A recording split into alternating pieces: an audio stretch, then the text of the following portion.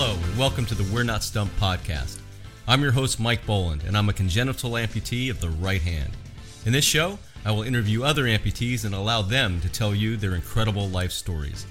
I'll also feature family members of amputees and others who support the amputee community, all in an effort to discuss the challenges and triumphs of those living with limb loss. So stick around and listen to inspirational stories and find out why we say, we're not stumped. Well, hello everyone. Welcome to the We're Not Stumped podcast. My name is Mike Boland, and today I have Felecia Robinson on. Felecia became an above-knee amputee on March 16th of 2021 after suffering complications stemming from a blood clot in her right leg. After doing quite a bit of research, Felecia found there is really not a central place to go to for information for people like her. So she decided to take on that challenge and create a website that has both a wealth of knowledge and information. So Felecia, thank you so much for being on the We're Not Stumped podcast. Thank you for having me. Oh, I'm honored and blessed. And I'll tell you, we had, just so people are listening right now, we had about a 50-minute conversation before this episode. It was I love doing that. I said it to Amira on the last episode. It's so fun to be able to talk to people and get to know them. So I appreciate the time that you gave me there. What we always do on the We're Not Stumped podcast is allow our guests to tell their story in their own words. So Felecia, I'd love to hear the Felecia Robinson story. Okay, great. So I'll tell my age. I'm 47 years old, and I was, I guess I could say, fairly healthy before this. Still actually fairly healthy. Not a whole lot has changed, maybe besides the numbers in my weight, but that's another story. But I'm married. I have 3 children. I'm an only child from my mom, but then I'm the oldest of 9 kids from my dad. I have a big family on that side. I'm very close with a number of my cousins. I have a pretty good amount of what I would call friends, and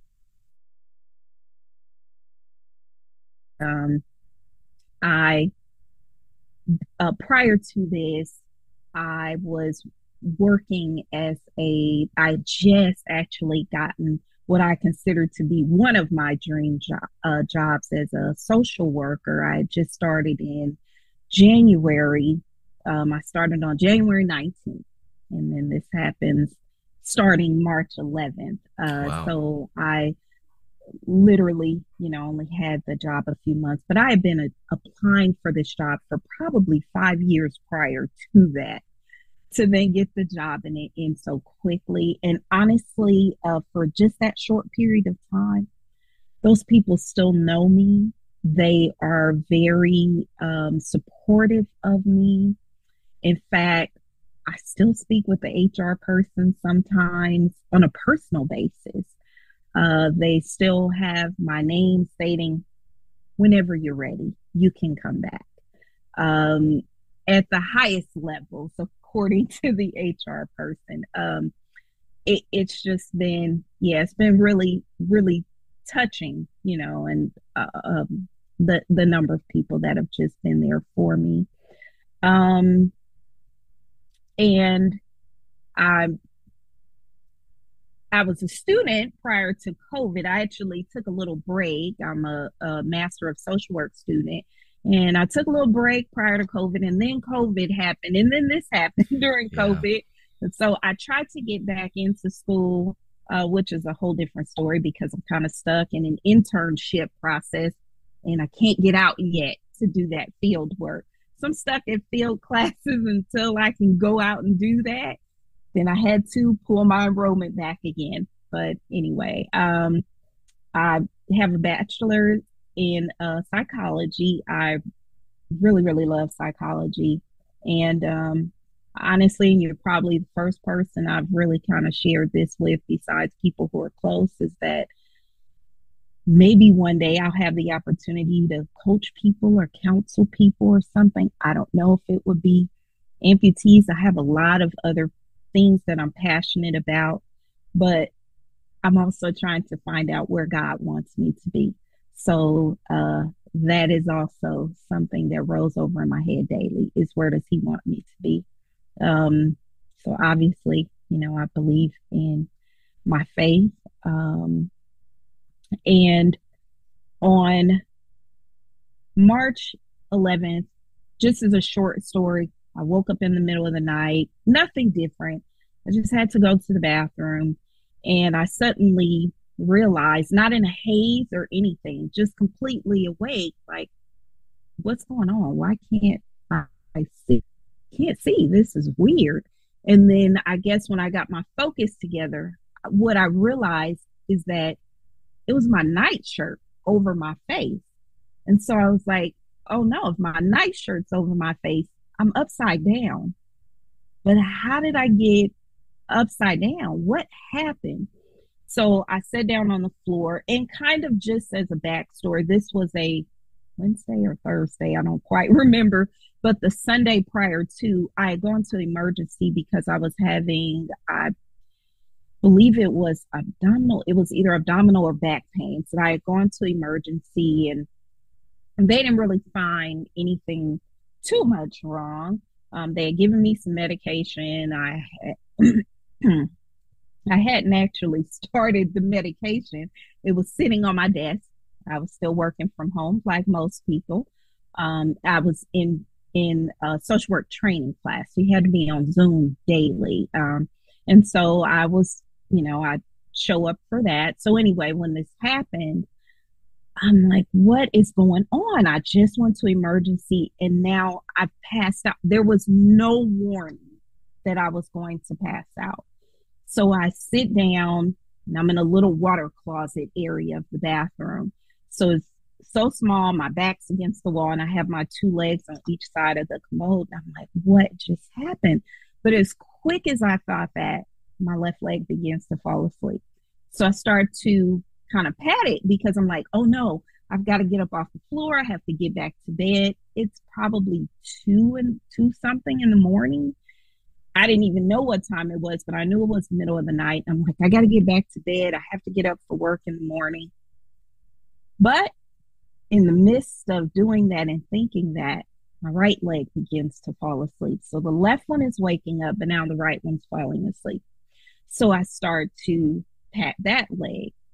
I'm also trying to be quiet because I didn't want to wake my husband because even on Sunday, I didn't want to go to emergency. He called my mom. He called cousins. He said, she won't go. My mom's like, do I have to come over? And I'm like, fine, I'll go. So he knows that I hate to go to the hospital. So I said, oh no, I don't want to wake him. But the weird part is he didn't hear any of the pass out, anything else. He comes to the bathroom and he knocks and he's like, what's going on in there? And I guess I was louder than I thought. He could hear me. And I said, come on, come in. I guess I'm also getting panicked. I'm like, help me, hit my leg. It's, I've got to wake it up, help. And he's like, what? So he squeezes, again, it's small, so he can only squeeze his top half in. And he comes in and he's like, oh my God, Felecia. And he's trying to help me hit my leg, but he's an emotional guy. So he was panicked already, but he didn't know what was wrong. Sure. So he's helping me and I'm like, help me. And now it's intensifying literally by the second. I mean, all this stuff is just happening and so he's helping me, but I don't know. He may have helped me maybe 30 seconds. I don't even know. It was so quick. And I just screamed, call 911. And he knew, okay, I didn't want to go to the hospital a few days ago, so for that to come up. And so he says, okay, I got to get the door off to get you out of here. And so he says, I'm going to go call. So he runs out to go call and to go get his tool bag. But I become claustrophobic. So I squeeze myself close to the commode. I squeeze the door past me. By the time he comes upstairs, I'm out of the bathroom. I'm out of the water closet area. I'm laying on the bathroom floor and I had thrown my leg up on the wall. The pain, it was unimaginable. I can't even explain what the pain was like. So by that time now I'm screaming. All I could do was scream, and all I could do, when I reflect on it, it's just so chilling because the only words I could form from that point on was, God, please help me. And that's all I continued to say over and over and over. And I'm screaming. And the paramedics come. They're like, what happened? He can't tell them anything. He has no clue what happened. I have no clue what happened except but I can't talk. Besides, God, please help me. It's the weirdest thing. There was nothing I could say to them. So they take me out, we leave. And I keep saying I'm going to go talk to these people one day if I can find who they were, but literally they thought I was on drugs. And so once I'm in the ambulance, I can hear one of them saying, she's on something. I just don't know what she's on. And I'm like, oh my God, I know they're going to report this back. I know you and I have never spoke about this, but just to put this in, I'm an angel mom also. This isn't the hardest thing I've gone through. I've lost a 3-year-old, and she was born with cerebral palsy. So she was born, she had always been pretty much like a vegetable. And so I've had a lot of doctor's appointments. I've had a lot of, emergency visits. I've had, she had a lot of PT. Just everything, throughout her 3 years that she was here. It was nonstop doctor. And so I'm familiar with, in that ambulance, this information they're relaying to the hospital. And so I'm thinking, oh no, they're going to tell them I'm on drugs. I've never done drugs. I don't do drugs. I don't smoke. I don't drink. But I can't even tell them. There's nothing I can say besides, God, please help me. But I'm in so much pain that I tried to throw myself off of the stretcher. It was just so awful. And so he said, she's just way too erratic. So he said it again a second time later. She's too erratic. She's definitely on something. I just don't know what. And I'm like, oh my God, please, what can I do to tell them? So long story short, we get to the hospital. I pass out. There's nothing I know from beyond that point. I do know I must have been going in and out at one point because I heard him say, she's not screaming as much. So, she's definitely on something, and it's causing her to kind of go in and out. And so we got there. I must have still been screaming, God, please help me, because I don't remember, but I remember him saying, okay, we're here to get you help. That's the last thing I remember. And everything else. I was going to say, you went to bed feeling fine, and then all of this. Wow, that's quite a story. Yes, nothing. There was, when people ask, like, what signs, nothing, absolutely nothing. If I could tell someone to be aware of a blood clot, there was nothing that I could tell anyone that was, besides maybe that Sunday before, maybe that was something. But other than that, this is days later. There was literally nothing. So long story short, I end up at the nearest hospital. I didn't even know where I was. I just knew, that we had made it. Yeah. And that was it. So everything else from that point on is what I've been told after I woke up. I suffered 2 cardiac arrests. Wow. And when my husband and mom, because they called him and said, come now. And that was, I guess, after the first cardiac arrest. They called him again and said, where are you? Because they couldn't tell him over the phone what was happening. So when he got there was when they told him I had already been through 2 cardiac arrests. My mom said there was a machine at that point, physically pumping my heart. Um, Everything that I know of more or less had shut down, everything. And so they decided they knew I had the blood clot. I'll start there. They knew I had the blood clot. They decided to do surgery. They did do the surgery, or at least they opened me because I have the marks to prove it. But other than that, we don't know if something went wrong then, because the clots went to my lungs, and boom, that was it. That's all that we know, is that they traveled to the lungs, and that was it. And so they had decided they would contact Emory University here because they have the ECMO device. So Emory came to the hospital that I was at and placed the ECMO on me. They then transferred me to Emory later. They had already told them, because of COVID, they would, the only way they would be able to see me is if they were picking me up to come home, or if it was an end of life. So needless to say, they contacted them.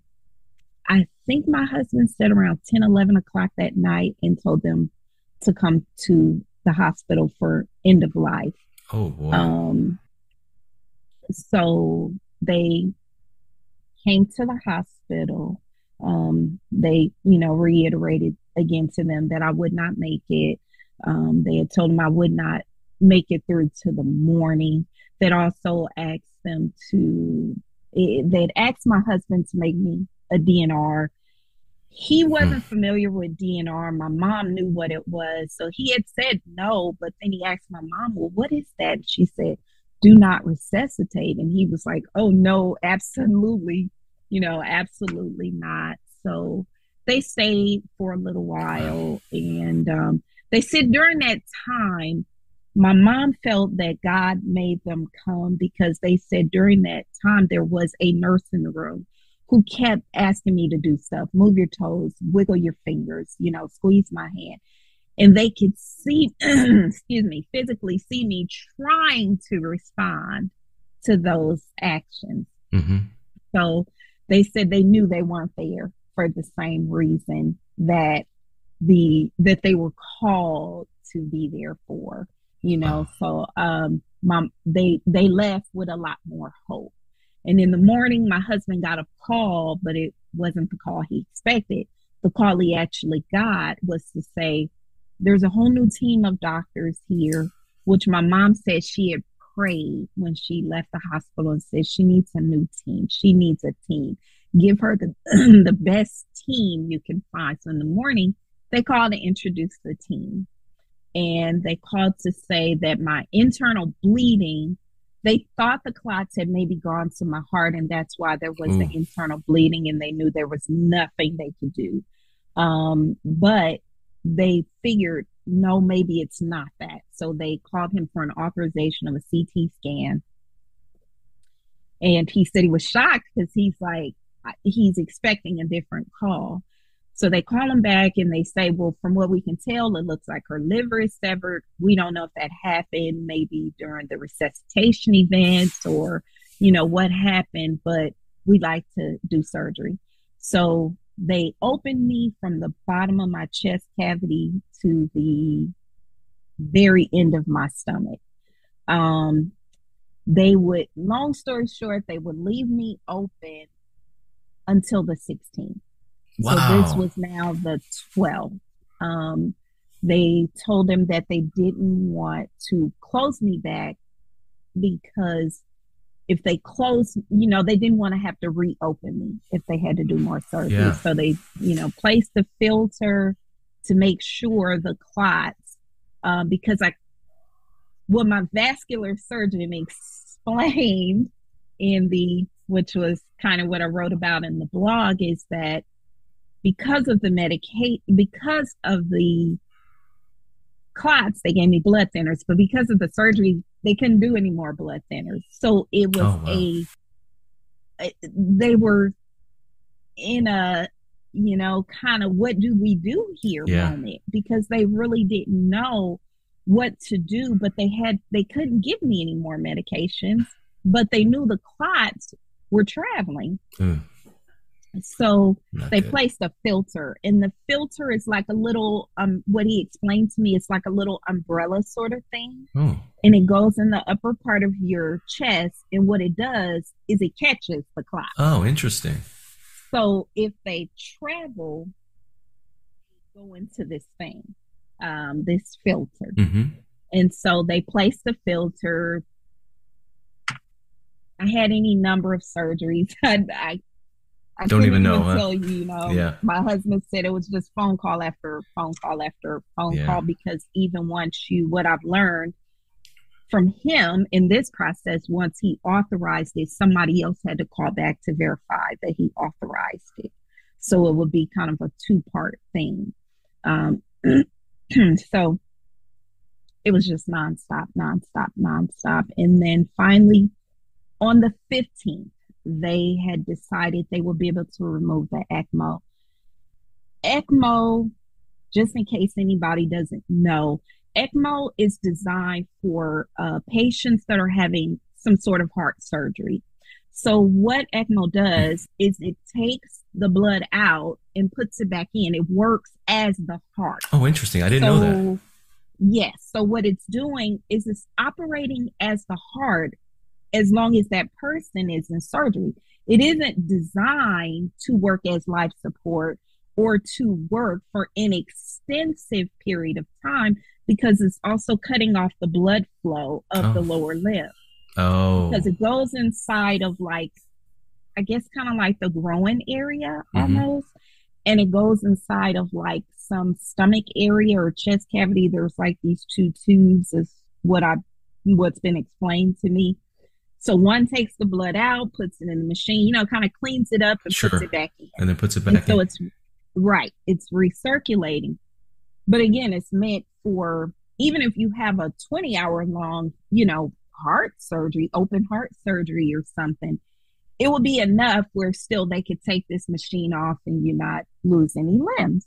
And But that's this is is now, Oh, I was just going no, to go ask a ahead. question. So it kept you alive, but it also probably cost you a limb. Is that correct? Am I saying it That correctly? is exactly correct. Okay. So that is actually what cost me the limb, not the blood clot, which is, a interesting story in itself, Yeah. is that the ECMO is what actually caused it, because of being on for so many days. So they knew that they constantly checked the pulse and all of Hmm. that, and foot and all these things, and they knew they were losing it. So Yeah. they knew this may happen, but they had, because at one point my mom asked, well, can't you just remove it? And they said, no, she'll die if we Wow. remove it. Wow. So it was, something that had to be on the entire time until they could get me stable. And as you read in the blog, my doctor clearly tells me that I had 0% chance to make it without that. Wow. Regular life support would not have helped me, basically. Wow. They could not have saved me with normal life support. And So it was absolutely necessary. and you had said earlier too in our private conversation that there was a chance you were possibly going to lose your right hand as well because of the life-saving measures. Is that correct? Yes, right hand and right foot. Oh, wow. In fact, when I woke up, both were black. They were still black. I mean, completely black. Yeah. I couldn't see my foot, but even once I was able to see my foot, my toes were still completely black. So my toes, they remained black for, oh my gosh, I don't even know how long. Yeah. It was several months. Wow. In fact, it kind of just grew away little by little. And it Hmm. was the weirdest thing, because the whole toenail and the black came off all together. Unfortunately, the only one that didn't is my middle toe. I lost the end of it, basically where the nail was. Okay. The entire part of it came off with the black. I think another Um, thing that shouldn't get lost on this story is this all happened during COVID. So your ability to communicate with your family, your family's ability to communicate with you. And then the fact that you had a tracheotomy as well really kind of affected the whole communication. You didn't even realize what you had been going through or what had happened to you for 2 weeks, I think, after that, if I'm not mistaken. Yeah, it was probably, I don't know the exact date I woke up because I was still in ICU. Sure. So there wasn't any, there's like nothing in there but some boards that they write on. I don't even know if the date was on there. But I couldn't tell you the date I woke up. My family really doesn't recall. And they, it was still probably some days before they were able to see me. Yeah. Because I don't even know what time of day it was. Sure. When I would wake up, go out, wake up, go out, wake up, you're mostly sleeping in there. Yeah. And so, yeah. Once I became more stable, I knew it was really serious. The first time I woke up, it was weird because the doctor was like in my face like a movie. And she's like, "Do you know where you are?" And I said, "No." And then she told me I was at Emory. And, this is off topic, but because of my dreams, there were some creepy things in my dreams. I didn't believe her. And so I shook my head no, and I just went back out. When I woke up again and seen her again, I knew I was actually awake. And she was kind of running around then, and there was always a nurse or somebody in the room. And she said, "Oh my God, I still need to call her husband about authorization for whatever it was." And I'm thinking, authorization. Okay. I knew I came to the hospital, but this must be really serious. So I knew something serious had happened, but I didn't know what. I knew I had gone to the hospital. So I wasn't shocked that I was in the hospital. I did kind of remember those things, but I didn't know anything in between. And again, I also didn't know this is like 2-3 weeks later. I don't know that, so I'm just under the assumption, okay, something happened. And then, as I explained to you in the private conversation, yes, my leg, I didn't know it was gone. Because I couldn't move, I couldn't sit up, I couldn't do anything.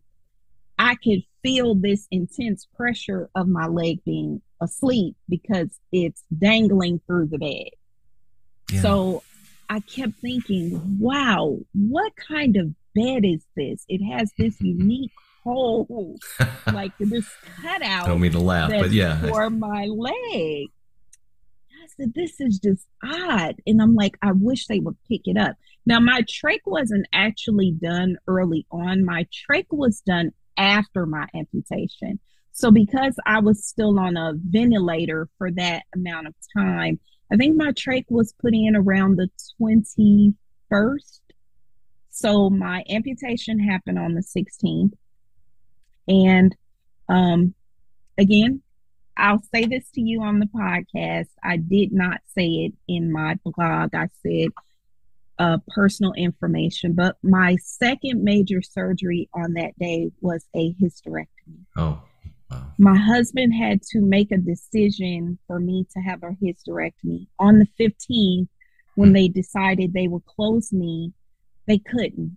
My uterus had swollen so large that my stomach would not close over the top of it.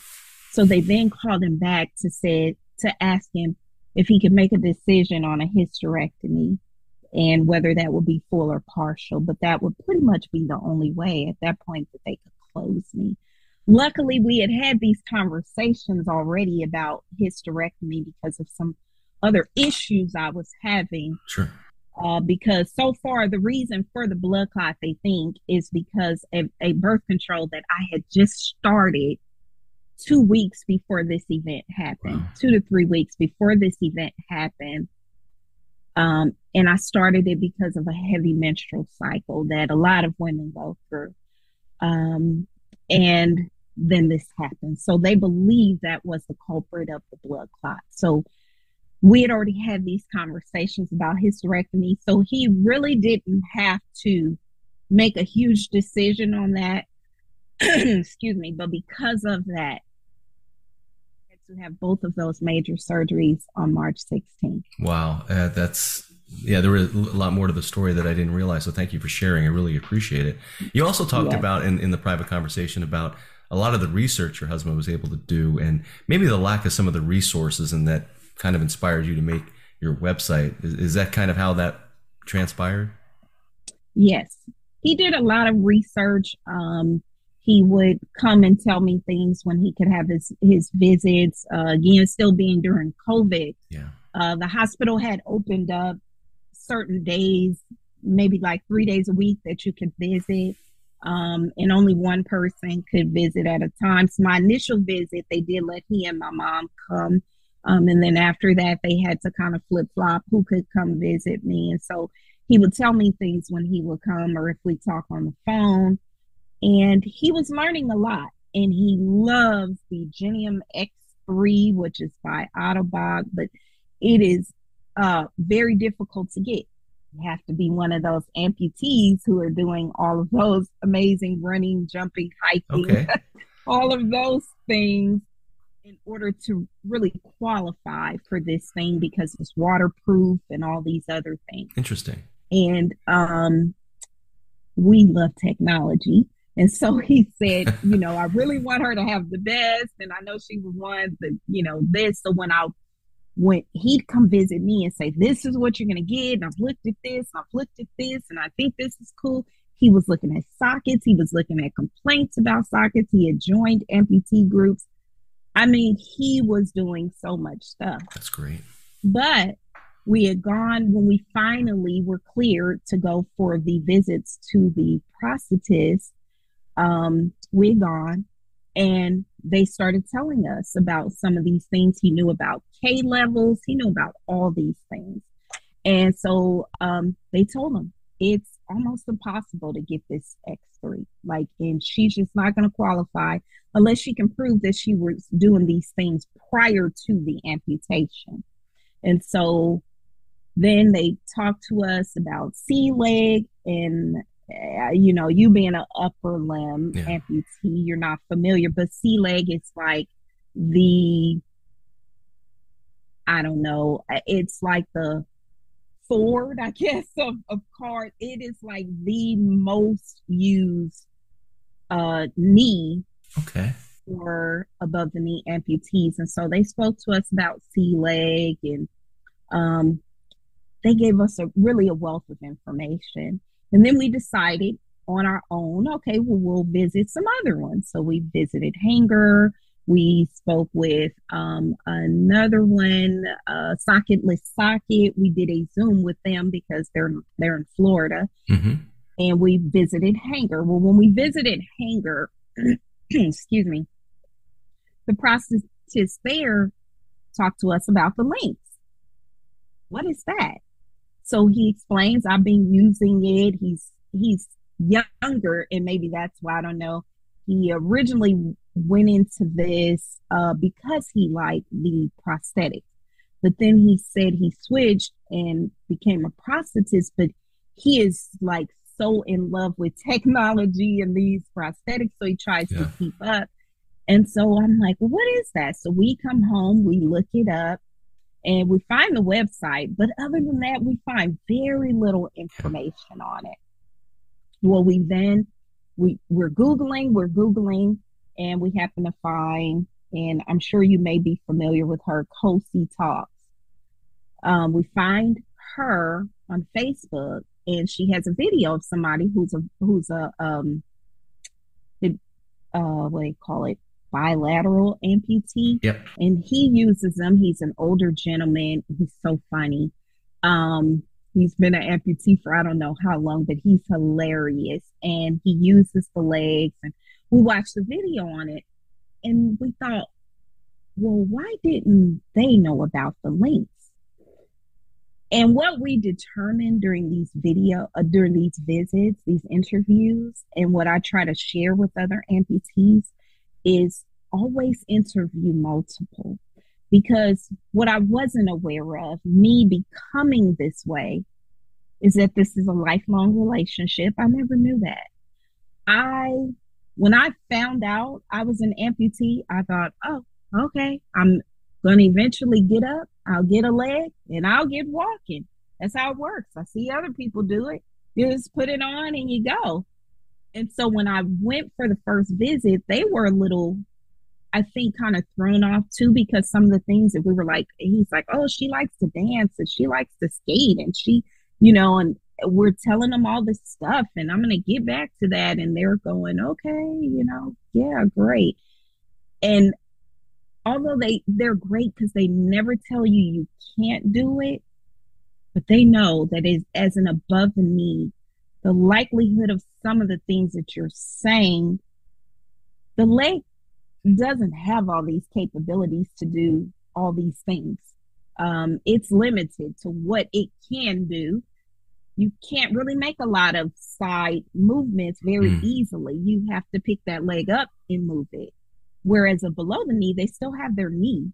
So they can move. And so you don't know that. So again, coming in, I didn't know these things. Sure. Didn't know it was a lifelong relationship. Didn't know these components need to be replaced every so many years.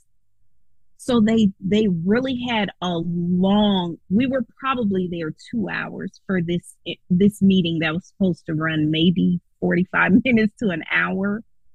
And I was blown away when I left. And then the second one with Hanger, he really didn't go into that much depth. He just kind of talked about things, but he introduced me to the links. But it let me know, even during the visit with socketless socket, I learned a lot about it, but I couldn't really understand. I didn't really have the connection. So I ended up where I am with ProCare because I made a connection with the individuals and the things that they explained were so necessary. And so I learned a lot, and it helped me learn. The hospital did recommend ProCare initially, and that's who we ended up going with. But I know that you don't have to go with who's recommended to you, that you should do several interviews and this is a real interview. It's for you. It's not for them. This is who you're choosing to have your care with. This is who you're choosing to have these components with. You want to know that they're not afraid of either the technology that you want, that they're on pace with what your desires are, that they're not afraid of where you're trying to go and what you're trying to do. And that's very important. And so I do want people in the amputee community to know that you don't have to choose just the person, and you should interview multiple. And we did. And I'm glad because it helped me learn about the links, but it helped me understand that why doesn't this information exist? Why doesn't somebody tell you I didn't even know they're called prostatists. We didn't even know, how do you even get to them? Where do you get the leg from? This was not something where even somebody was able to come visit me because it was COVID. So I couldn't have a peer visit from Amputee Coalition. Although my husband didn't even find them when he was Googling all this stuff. So there's so much that we didn't know. We kept asking the hospital, well, how do we get to these people who do the leg? Who is that? Where we go? And they kept saying, oh, don't worry. You'll get to that. Oh, don't worry. Until we eventually found out that the vascular surgeon's office would set that up, that I needed a prescription to get a leg, that they had to clear certain things. None of these things were said until, I'm going to say, maybe, I think I may have just gotten out of rehab when it was finally told to me. And so that, even with all of the research he was doing, he couldn't find these answers. And then there were little gadgets. And then on the way home, as I explained to you, when he picked me up, they did have, luckily where I was, they have a little fake car and they have you practice getting in the car. They did tell us about the little handle that I use on the door. That would be helpful. Because of everything I had gone through, I had a lot of issues, including in acute rehab. I couldn't even take advantage of everything because there was still leftover blood left over in my abdomen. They thought it was maybe from a washout of a surgery. It made me intensely ill to the point where I lost about 50 pounds or Wow. so Wow. within, 2.5 months. So I was very weak. Yeah, it was just, I didn't even learn how to sit up until maybe a month later. Wow. So everything was kind of, because of all I had been through, this wasn't a normal thing. Um, and so there was just a lot that I didn't get to, I guess, what some people go through as a normal transition. They learn a lot of these things, even pre surgery, Sure. before they make the decision. They Yeah. learn a lot of these things where that wasn't the case for me. So I was like, where can people go when we found out about when he picks me up at the hospital? They say, don't, we have two SUVs, but one is smaller. And they say, don't bring the taller one because she might not be able to get in, bring the smaller one. Well, the smaller one has side boards. Yeah. And so when we backed the walker up, walker stopped. Oh. And we could not get me to the seat because there's a huge gap. So Wow. he ended up having to physically pick me up and put me in the car. And so Wow. he's like, okay, so why doesn't something exist for this? And so, as I told you on the way home, he's like, something has to, why doesn't something exist? He comes home and I guess he searched. I didn't even know he's searching for it. And he comes to me and says, look, this thing does exist. And so that device is completely foldable, completely flat. You wouldn't even think it would hold the amount of weight that it does, but it unfolds and you can adjust it to whatever level you need to for the seat. And the person sits on the seat and pushes themselves backwards. It Wow. sits on the cart, on the seat in the car, and they push themselves backwards onto the seat. Got it. And then Okay. you just take it out and fold it back up and put it away. And he And found that on so, Amazon. Is that correct? yes, Yeah. he found it on Amazon. And so we found that. And so that was kind of like a aha moment. Sure. And then as time would come, the links became another. And I'm like, why doesn't this stuff exist? Yeah. Like, why are we finding stuff by accident and where is this stuff? How can we, why doesn't it exist? And he said, well, maybe that's for you to do. And I said, nah, it's not for me to do, but I mean, maybe somebody should do it. And then I think really later, well, no, I know that did happen before. So I was denied, as a lot of amputees are, for the links. I was denied. They said that I was denied for a microprocessor completely, not just the link. So I couldn't have even have gotten a C leg. They said no, that, and I forgot the reasoning, but it was really weird. And to use this word, but my prosthetist was stumped. she she said, I've never seen this before. I don't even know what to do. I have never, as long as I've been doing this, seen this response. Mm-hmm. Well, things happen for a reason. Yeah. So the links connected me to Kosi.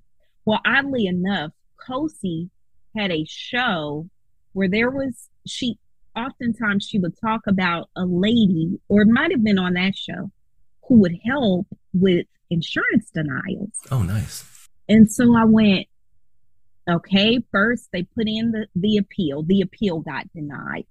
So now I say, Kosi always talks about this lady, Julie. Let me reach out to her. So I sent her a message on Facebook. She said, tell me a little bit. And she said, Julie's a below the knee. I don't think she does above the knee, but I'll ask her. So Julie said, sure, I'll be happy to talk to him. So we connect with Julie. She helps us out. She does all the paperwork. We send it back and we get the approval. Oh, very nice. Wow. Yes, we get the approval.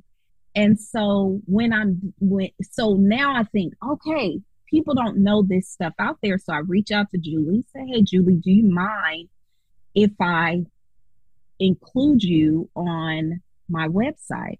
And she says, sure. But then when I go to Kosie's website, I asked her if I could include her. She said, sure.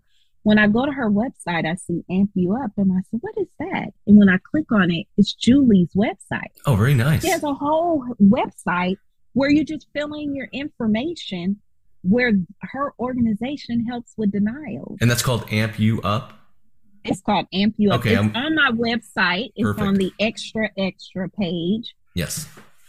And so these things are things that people don't know exist. Yeah. They don't know that things like 50 legs exist to help with providing a lower limb device when you don't have insurance, or, you know, when they're not going to give you one, or when they're only approving you for a certain type, or, you know, there's all these things that are out there, but they're all separate, and there's nowhere to go for them. I believe Amputee, though, may have just developed a resource, and they did. You're correct. I think you're correct on that.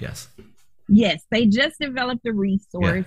I haven't gone through everything on there. I kind of scanned through a little bit, but I said I would take my time to go through there. And you see, I'm not afraid to mention somebody else, because we're all here to help. Absolutely. So that does not bother me. Not at all. I love what they have done. They have more exposure than I do, so great hats off to them. I think that's awesome. But I'll still say this. You took on the challenge of creating that website. As we talked about earlier, it's not like you were in the industry of building websites, and you did it. And your website is a wealth of knowledge. As a matter of fact, you mentioned Cozy Speaks. Is that what Cozy Talks? Cozy Talks. Yes, I learned about that from your website. So your website is a wealth of knowledge. And let's talk about the URL. It's a cutabovetheknee.com. Is that correct? Yes, cutabovetheknee.com. And I will. And yes, Cozy, she does upper limb things too, just so you know. So she's a PT for amputees. Perfect. And she definitely has upper limb videos also. So there's things available to people like yourself too. But yes, it's Cut Above the Knee. That wasn't the initial name I came up with. I can't remember the name I came up with, but one day that came to my mind, and I said, you know what? I'm going to just go with it, because if I just keep thinking, I will never do it. I will never make it up. I made myself do it, and I made myself actually release it, ready or not, on my Ampuversary. I think I did it on. Wow. When it was 1 year later, I released it then. I continue to work on it. There's still more and more that I want to add to it, but I definitely try to make sure that people know. And it's also because my husband met other amputees, and he spoke to one day, and he said, he asked him something about a microprocessor, and he said, what is that? And he's a bilateral. He said, what is that? I don't even know what that is. And he's like, what? And I was shocked. And I'm saying, he doesn't know what that is. This guy has been an amputee for years. Why doesn't he know what a microprocessor is? I learned about how much energy you use, and how the microprocessors help you reduce that energy, which of course helps with your overall health. It helps with extending your life, because you're not utilizing so much just to take a step or just to do movements. And so because these devices learn you, they are there to react as close as possible to a normal limb. So they're trying to determine, are you falling or are you just stepping? And because they work through apps, there's things that people could do to say, oh, okay, well, now I'm riding a bike. I don't want it to be as tight because I'm not falling. I need the knee to be looser so that I can just ride the bike. And they can set these things to do those things. Or like how I said, the X3 being waterproof. People that maybe do a lot of water sports where they Sure. don't want to take their leg off. Maybe they fish and they go on a boat. They Yeah. don't want to take their leg off. Maybe they just walk a lot. Maybe they don't do anything but walk. And if they walk their neighborhood or something, they don't want to get caught out in the rain in Florida or Georgia where it doesn't warn you, it's just thunder and then boom. They don't want to get caught out and their leg is exposed. Yeah. That could still be helpful for them. So there are these things, and there are other sockets. There are, even in my research, because I learned about sockets, it helped me because my limb does that awkward thing of shrink, grow, shrink, grow, shrink, grow. So every week when I went to the prosthetist, it was too big, too small, too big, too small, too big, too small. And by the eighth one, she just said, okay, we got to figure something out. Yeah. And so I said, I need adjustable. And so I use Click Medical, the BOA system, because the prosthetist can do it there themselves. Because my limb has still shrunk. As soon as I left, I have to wear socks, but Yeah. I still use my it's still adjustable and it still works for me because it does provide that tightness that I need. I need the tightness. I need to be able to feel that that leg is on for me to feel secure. But I do want to provide somewhere that people can go and just learn about something. Maybe there's a device that they're looking for that Yeah. they don't think exists, like the one that I found. And Yeah. so that's on my website. Maybe there's something they need help with getting in the door. Maybe as a woman, you're saying, I just can't carry these purses on my shoulder anymore. I need something that goes across me. I just Yeah. have things like that. Maybe That's neat. you are recovering and you need something to help to do hand exercises. Sure. Maybe you need bandages. Maybe, there's just, I try to think of so many things that I used and Hmm. that were helpful and beneficial to myself, and think of those resources that somebody might Yeah, somebody might need. need. Yeah, exactly. Yeah. And it's cutabovetheknee.com. And Yes. I liked that URL so much. And when I saw that, I'm like, oh, somebody has a cut above the knee, the website, that name has to be on the We're Not Stumped podcast because those names just kind of go together. And I want to ask about your future. One thing I do want to say is that you started a blog. I think it's relatively recently, and that is a wealth of knowledge. You have 4 posts on there, and it goes from anywhere from the physical to the mental to the emotional. And I would say that anyone out there that is really going through any kind of amputation, I think it'd be well worth their time to go to your website and read your thoughts on those blogs. They did a great job on that. So what is the future though? What are you looking to do in the future? Um, excuse me. Obviously, I'm still going to keep working on my website. That never ends. Um, That never ends. right. That never It ends, never ends. I can right? tell you that. Yes. I want to keep learning as much as I can. I want to keep providing as much information as I can. I also hope to become some sort of resource. I do want to consider later joining Amputee Coalition and becoming one of those peer folks. Sure. I do also want to, I also have recently started to get more involved on the blood clot side. So Great. I hope to provide information on that. I also, at the Wow. end of my blog of the conversation with the doctor, I do plan to go speak to them at the hospital as he's asked for me to do. So that is something I will also do. And I hope to one day maybe become some sort of coach. I've always had a dream of offering counseling, but I hope to maybe one day do that. But probably the biggest thing, I just hope I continue to listen for what God's direction is and where He wants me to be and what He wants me to do. Because what my dream was prior to doing this ended with this.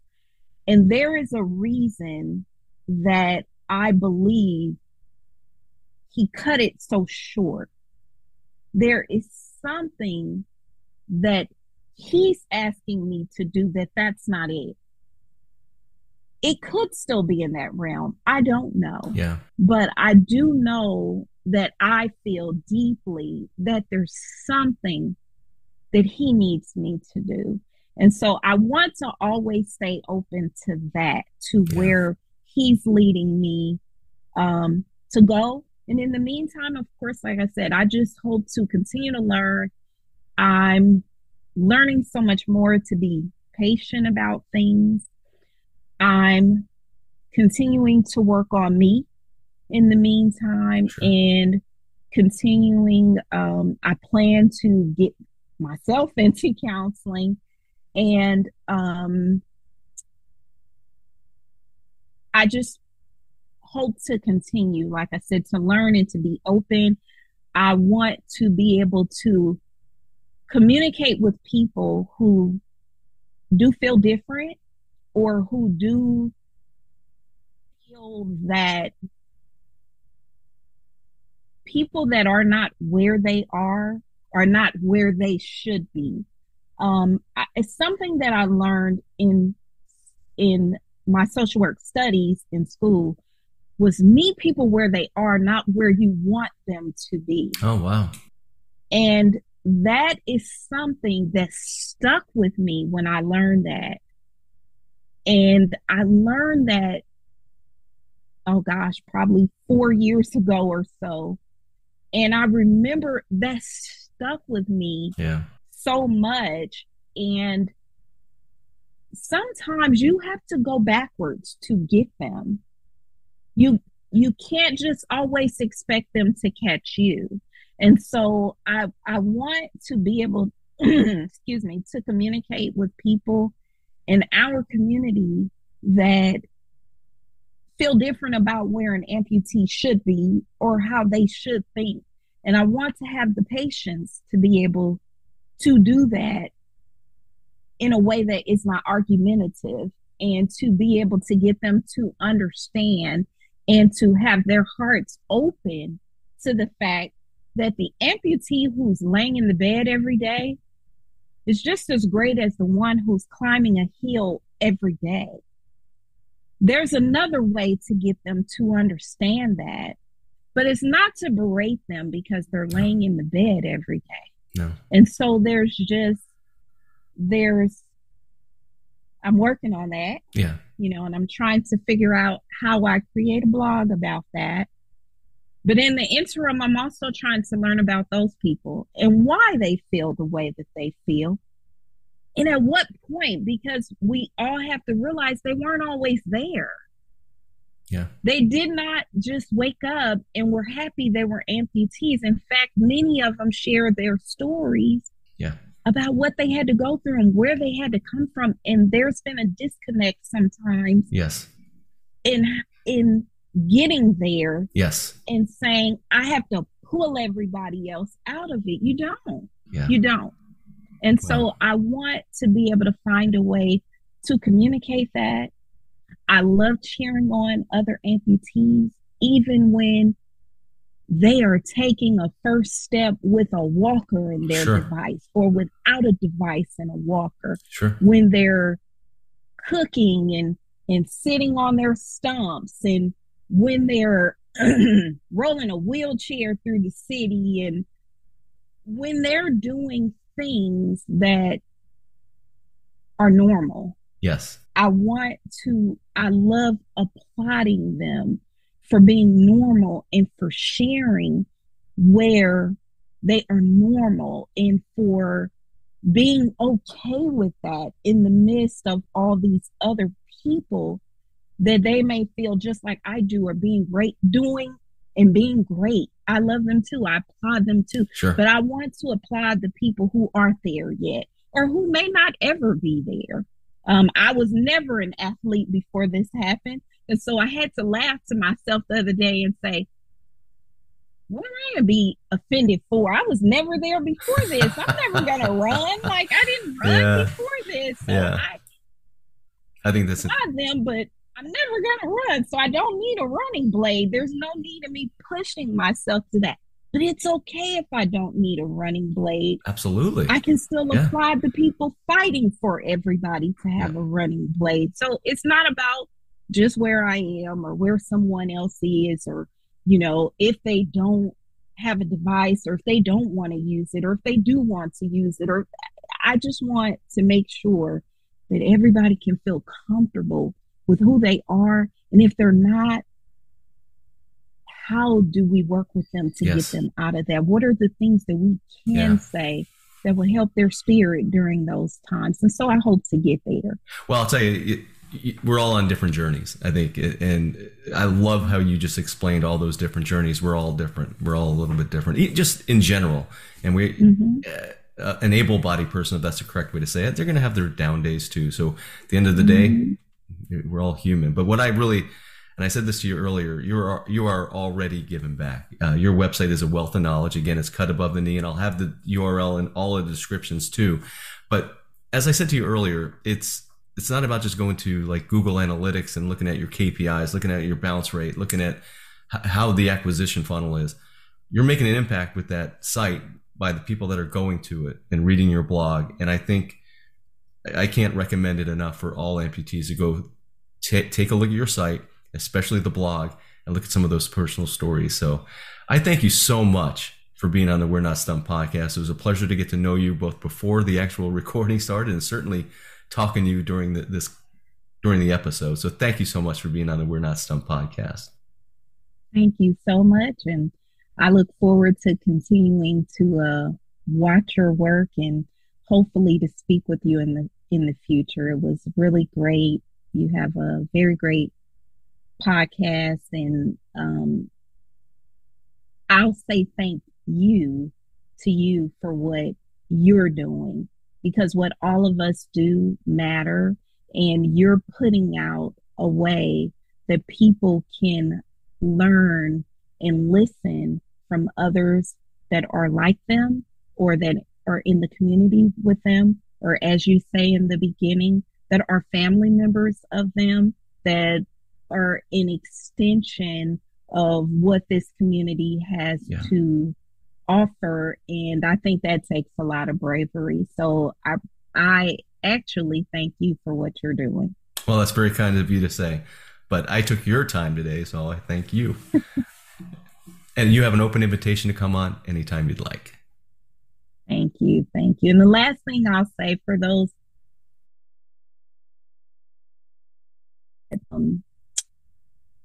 create a milestone or some sort of journal for the things that you do, even when they're small. If you combed your hair today, if you stood up and brushed your teeth today, if you used your one arm to button your shirt today. I did. If you you took more than 10 steps, if you, no matter how small you think it is, create that and create dates next to it for what you did. You cooked your first meal. You will one day be able to look back at that and see how much you've grown in your journey, no matter how small you think that journey is. So that's the last thing that I invite the new amputees to do, even if you're further along. If you want to do it because you still want to see your growth, create that journal and applaud yourself along the way for everything that you learn how to do. Celebrate yourself. Very well said. Thank you.